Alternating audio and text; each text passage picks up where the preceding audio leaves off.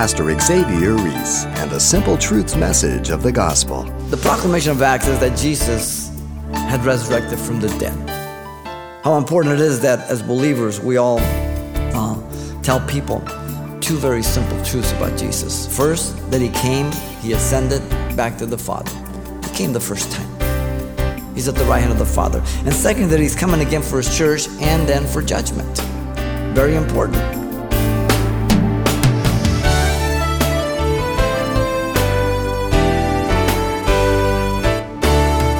Welcome to Simple Truths, the daily half-hour study of God's Word with Xavier Reese, Senior Pastor of Calvary Chapel of Pasadena, California. Well, Pastor Xavier, it's great to have you in the studio today to introduce a brand new series of messages and something you recently preached in your church.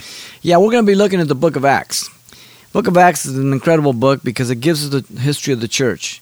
It is the only historical book we have in the New Testament. And per se, we have the inception of the church from the day of Pentecost, and God making that possible only through the outpouring of His Holy Spirit. The promise of the Father given in the Gospels, that by Jesus Christ. John the Baptist spoke about it. And from that point on, you have the extension and the expansion of the church, from going from Jerusalem to Judea, Samaria, to the ends of the earth through the missionary journeys. And it is the book of Acts that shows us how God uses normal people to reach the world. Paul was a radical. His life was transformed. And on and on and on, we see this pattern all the way through. Never is there anything dependent on to transform people's lives except for the gospel and the power of the Holy Spirit. And this is so necessary today because there's such compromise going on in the church today, depending on sociology, psychology, and church methods through seeker-friendly churches, through the emergent church, and many other things. And people have turned the church into corporations and organizations rather than treating it as what it is. It is an organism, living, and Jesus adds daily to the church those that are to be saved. And so we're excited. We pray that the God ministers to you, that your heart would be open, and that you allow the Word of God to do for you what you cannot do for yourself. Drop us a line, email to Simple Truths Ministry, and we would love to hear from you. This is the only way we can tell if God is using it. God bless you. All right. Well, we have an email address for just such comments. It's simpletruths@ccpas.com. That's one word, simpletruths@ccpas.com. And of course, our street address is Simple Truths, 2200 East Colorado Boulevard, Pasadena, California, 91107. And I'll have those again at the close of the program. But right now, we want to get right into our study. The book of Acts has been called the fifth gospel by some because it is a sequel to Luke's gospel. But more than that, it is the only New Testament book which records church history and therefore serves as a crucial document for understanding the link between the ministry of Jesus and his continuing ministry through the apostles. A treasure of vital supplementary information to fit and comprehend the epistles, even though it was written to a man named Theophilus. God in his wisdom takes care of his word. He's the author of it. He knows the end from the beginning. Now, Acts was written not to be a comprehensive account of all that occurred. Can you imagine how thick the book of Acts would be? Yet, God, by the direction of his Holy Spirit, allowed Luke to take selective records, selective sermons, selective events and people and situations, and to compile the book of Acts as we have it for the purpose of giving us the history of the church. Can you imagine if you don't have the book of Acts, it would be Jesus ascending, that's it, boom, and there's nothing. Then how do we fit everything in? This is the only book that really has no ending. The church history is still being written today. We're part of church history. We're still here. God is still saving. God is still working. It covers about 30 years of time from the ascension of Jesus to the imprisonment of Paul that we'll see at the very close of the book of Acts. And so what we want to do is look at the book of Acts in a broad overview to understand the priceless significance of this book. And so what I want to do is look at it from three perspectives. First, I want to look at the man who wrote Acts. Then second, we're going to look at the message of Acts. And we'll finish up with the meaning of Acts. And that'll give us a good understanding of it. Let's begin with the man who wrote Acts. The opening verse in Acts 1:1. The former account I made, O Theophilus, of all that Jesus began both to do and to teach. The prologue identifies Luke as the author of the book of Acts, not by name, but here he sets his purpose that he was to relate and connect the book of Acts with the former account of his gospel regarding all that Jesus began to do and to teach in his earthly ministry. And he connects it with the gospel in chapter 1 of the book of Luke, the gospel, verse 1 and 2. Luke had written the gospel to Theophilus again, providing accurate records by eyewitnesses and everything else. He interviewed Mary and many of the disciples, everything else, and he gives it there, an account for him. Luke addresses Theophilus as the most excellent title in the Greek that refers to a government official, a high government official in Luke 1:3. So he wasn't just a plain individual. But also that Christ's ministry on earth had ended. Look at verse 2 here. Until the day in which he was taken up, and he, through the Holy Spirit, had given commandments to the apostles whom he had chosen. So his earthly ministry had finished, and he had been taken up, but now through the Holy Spirit, given commandments to the apostles whom he had chosen. We see in the Gospels the 12, we see them still here. Minus one, Judas Iscariot. As we see, Matthias is chosen to take his place. Now, what's interesting is that the ending of the Gospel of Luke also bears witness of the same author when you look at the end and you tie it together here, indicating the continuation of this author in a second document. The link cannot be missed. In fact, Luke closes his gospel and he starts the book of Acts with the promise of the Father at the ascension of Jesus Christ. Luke's gospel says this in Luke 24:50 and 51. Behold, I send the promise of my Father upon you, but tarry in the city of Jerusalem until you are endued with power from on high. And he led them out as far as Bethany, and he lifted up his hands and blessed them. Now it came to pass, while he blessed them, that he was parted from them and carried up into heaven. That's how Luke finishes. Now, listen to Acts 1, verse 4 through 11.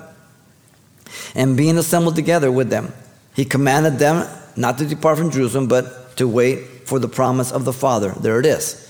Which he said, you have heard from me. For John truly baptized with water, but you shall be baptized with the Holy Spirit not many days from now. He makes a distinction between water baptism and baptism of the Holy Spirit. We'll get into that as we move along. We're not going to get sidetracked, okay? But he makes a distinction again. He says, therefore, when they had come together, they asked him, saying, Lord, will you at this time restore the kingdom of Israel? And he said to them, it is not for you to know the times or the seasons which the Father has put in his own authority. But you shall receive power when the Holy Spirit has come upon you, and you shall be witnesses to me in Jerusalem, all Judea, Samaria, and to the ends of the earth. Now, when he had spoken these things, while they watched, here's the connection. He was taken up, and a cloud received him up out of their sight. And while they looked steadfastly towards heaven, as he went up, behold, two men stood by them in white apparel, and also said, Men of Galilee, why do you stand gazing up into heaven? This same Jesus, who was taken up from you into heaven, will so come in like manner as you saw him go into heaven. The very end of Luke's gospel joins the beginning of the book of Acts. In fact, gives a little more information, and there's the connection with the same author.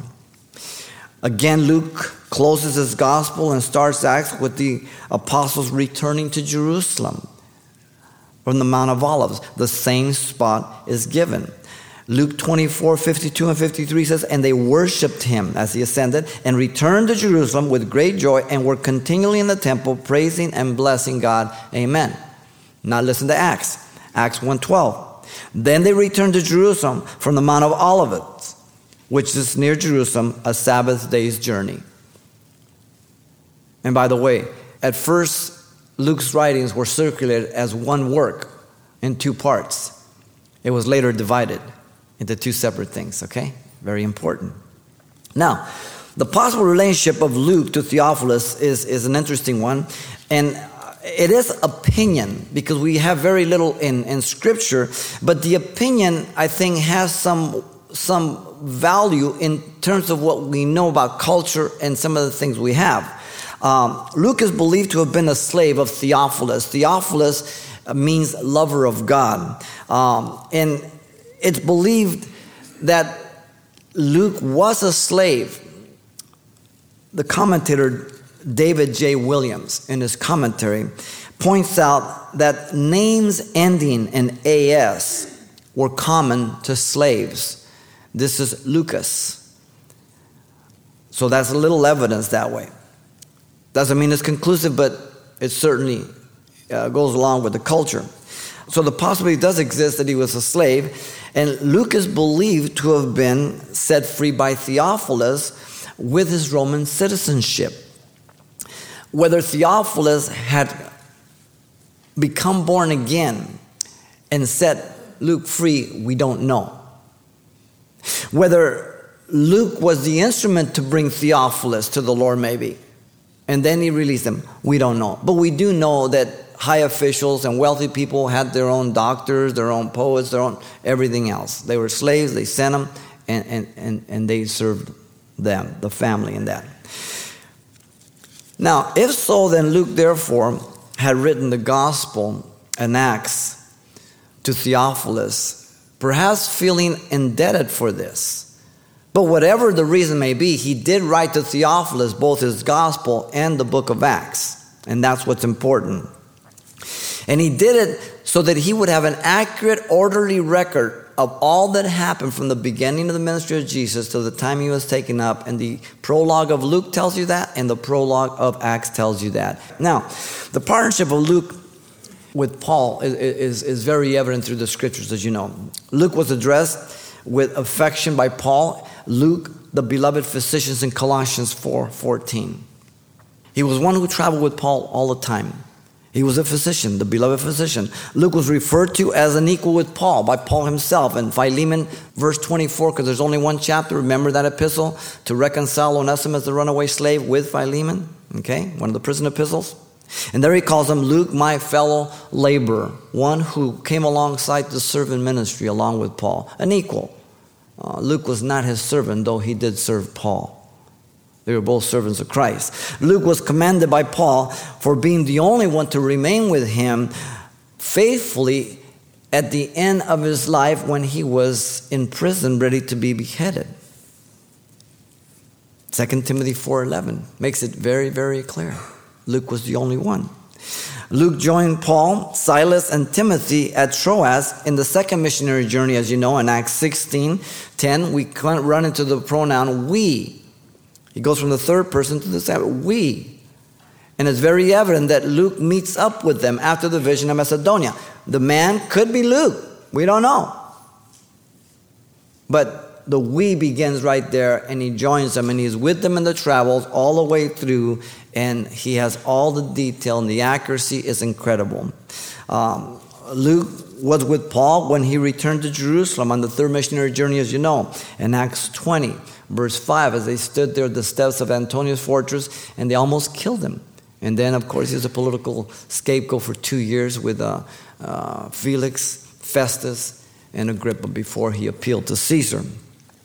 Luke was with Paul when he sailed then from Rome in Acts 27 all the way to the end. That very meticulous journey that's logged, and people have done studies on that log and that record, and it's found to be one of the most accurate and most detailed of all in terms of ports, names, people, nautical terms, everything else. That it's amazing. People used to mock the book of Acts. Now they're not mocking. Now they're embarrassed. 3 times the name of Luke appears. Only in these, Colossians, in 2 Timothy, and Philemon. But he's all over the book of Acts. He was a man of science, as you know. He uses medical terms. Now, there have been studies done that they say that other writers have used medical terms without being physicians. And that's true. So we're not using the fact that he used medical terms to prove that he's a doctor. It's just to affirm that he's a doctor. That's all. He's called a beloved physician. He uses the terms. It's very, very, very evident. And as a scientist, he was very observant. He had much detail. He has written 2 documents that consist 28 to 30% of the New Testament. That is incredible. The only Gentile author, 28 to 30% of the New Testament. We would be at great loss if we didn't have these books, particularly the book of Acts. Helen Keller gave some good advice, and remember, she was blind, deaf. She said this: keep your face to the sunshine and you cannot see the shadows. Well, likewise, you keep your eyes on Jesus and you will not have your eyes on yourself. Luke is in the backdrop. He's just doing what God has called him to do. You understand? How we need men and women of the Word to share with others faithfully, as Luke did with Theophilus. Perhaps those who you've grown up with, those who you work with, those who you live close to, those who you run into at different times. Maybe you're at the market and God prompts you and you know God wants you to speak to somebody, but you don't. God wants you to do that, but you don't. Or I don't. Those are choices we make. And we know, because when we get home, I knew it, I knew that I knew, and I didn't do it. Remember Isaiah 6:8 says, also I heard the voice of the Lord saying, whom shall I send, and who will go for us? Then I said, that's Isaiah speaking, here I am, send me. And as you know, the coal was taken from the altar by the cherubim and touched his lips, purified him, and sent him. He saw the Lord high and lifted up. How important it is to be joined in consistent fellowship and in service in the church with other men and women who are on fire for God, like Luke and Paul. And Peter too, he was around different times. But the connection here is Luke and Paul. Those who are like-minded, do you hang out with them? Those who are striving to grow in the faith and to develop, those who make themselves available, those who are in the trenches, very important. That doesn't mean we exalt ourselves over those who are not, but hopefully we provoke them that they want to be more involved with the Lord and His work. Because I tell you, if you're not in the trenches, then you're looking around as a critic. But if you roll up your sleeves and you jump in, you won't be criticizing, because you'll find out that, it's like watching a boxing match or something, and you're getting all mad, and you're telling this guy what he should do. Well, get in the ring. Get in the ring. Let's see how you do. Very important. Proverbs 27:17 says, as iron sharpens iron, so a man sharpens the countenance of his friends. We're to sharpen each other. See, when we come to church on Sunday, we come to serve, not to be served. Romans 12:36 says, for I say, through the grace given to me, to everyone who is among you, not to think of himself more highly than he ought to think, but to think soberly, as God has dealt to each one the measure of faith. For as we have many members in the body, but all members do not have the same function, so we, being many, are one body in Christ, and individual members one of another, having then gifts different according to the grace that is given to us. All of us are different. We have different gifts, but all of us comprise an entire body. And I'm always amazed at what God has done and is doing and continues to do, as God is sufficient for His church. When we had only 10 people, 100 people, 500 people, God just always sees fit. But this is the key. In Calvary Chapel, Pasadena, is no exception. The more people come, the less people are involved. That's the downside of the church being made up of people. But God takes care of it, doesn't He? He's always sufficient for it. How important it is that as believers, we all tell people 2 very simple truths about Jesus. First, that He came, He ascended back to the Father. He came the first time. He's at the right hand of the Father. And second, that He's coming again for His church and then for judgment. Very important. Paul was the Thessalonians only 3 weeks, and he shared with them about the rapture, about the Antichrist, all kinds of stuff. Listen to what he says in chapter 1 of 1 Thessalonians 8 through 10. He says, "For from you the word of the Lord sounded forth, not only in Macedonia and Achaia, but also in every place your faith towards God has gone out, so that we do not need to say anything.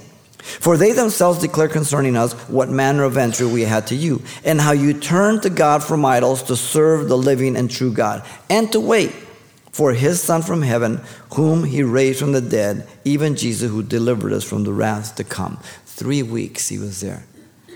These guys were contagious. They were on fire. Paul says, we don't even have to tell anybody about the Lord. You've gotten there before we have. The man who wrote Acts was Luke, a man in Christ. A simple man in Christ. Now, secondly, let's look at the message of Acts. The proclamation of Acts is that Jesus had resurrected from the dead. Verse 3 here, chapter 1, tells us, to whom he also presented himself alive after his sufferings with many infallible proofs, being seen by them during 40 days and speaking of the things pertaining to the kingdom of God. And so the proof was not to just a few, but to many. You have Mary Magdalene and the women in the tomb in Matthew 28 he appeared to. He then appeared to the 2 men on the road to Emmaus in Luke 24. He appeared to the 10, to the 11 in Galilee, at other places, the 11, and then to Peter personally in Matthew 28 and in John chapter 20, over and over again. And then Paul tells us in 1 Corinthians 15, 5 through 8, that he appeared to 500 at one time. He says many of them are still alive, but some have fallen asleep. And then he says, and I was last. Of course, this is way down the road. Notice the subject was the kingdom of God. The kingdom of God is related to Israel's earthly reign. That is why they asked the questions, will you at this time restore the kingdom? They had the Jewish mind. Now, the church is not the kingdom, but it's part of the overall kingdom of God. The church will not bring in the kingdom, but the church will come back with Jesus to set up the kingdom. You understand? The kingdom of God will be preceded by Israel's repentance and acknowledgement of Jesus as Messiah. This is very clear as we've seen it through the book of Ezekiel. We spent all that time in the prophecies.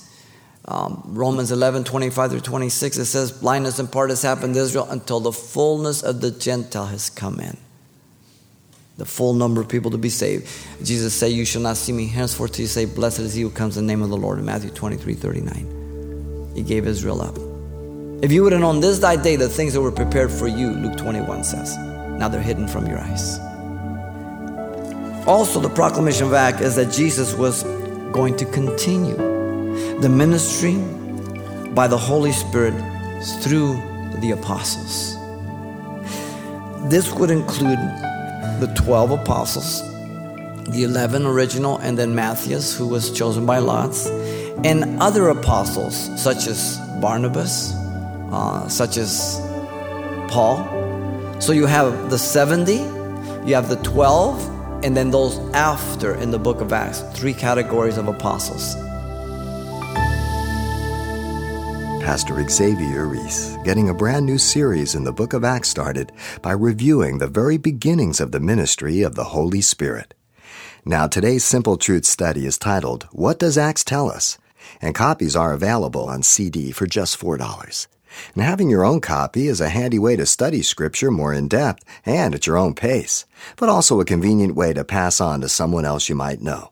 Now again, that title, What Does Acts Tell Us? Request yours today by writing Simple Truths, 2200 East Colorado Boulevard, Pasadena, California, 91107. Or to make your request by phone, call 800-926-1485. Again, that's 800-926-1485. Or the address once again is Simple Truths, 2200 East Colorado Boulevard, Pasadena, California, 91107. And it's important that you include the call letters of this station when you contact us. And use that address to send along any comments of our program to Pastor Xavier as well. or email your remarks to simpletruths@ccpas.com. Wealthy or poor, healthy or ill, everyone makes the choice whether to struggle in darkness or live in the light. Pastor Xavier Reese with more Simple Truths on Powering Up with the Holy Spirit next time. I hope you'll be back.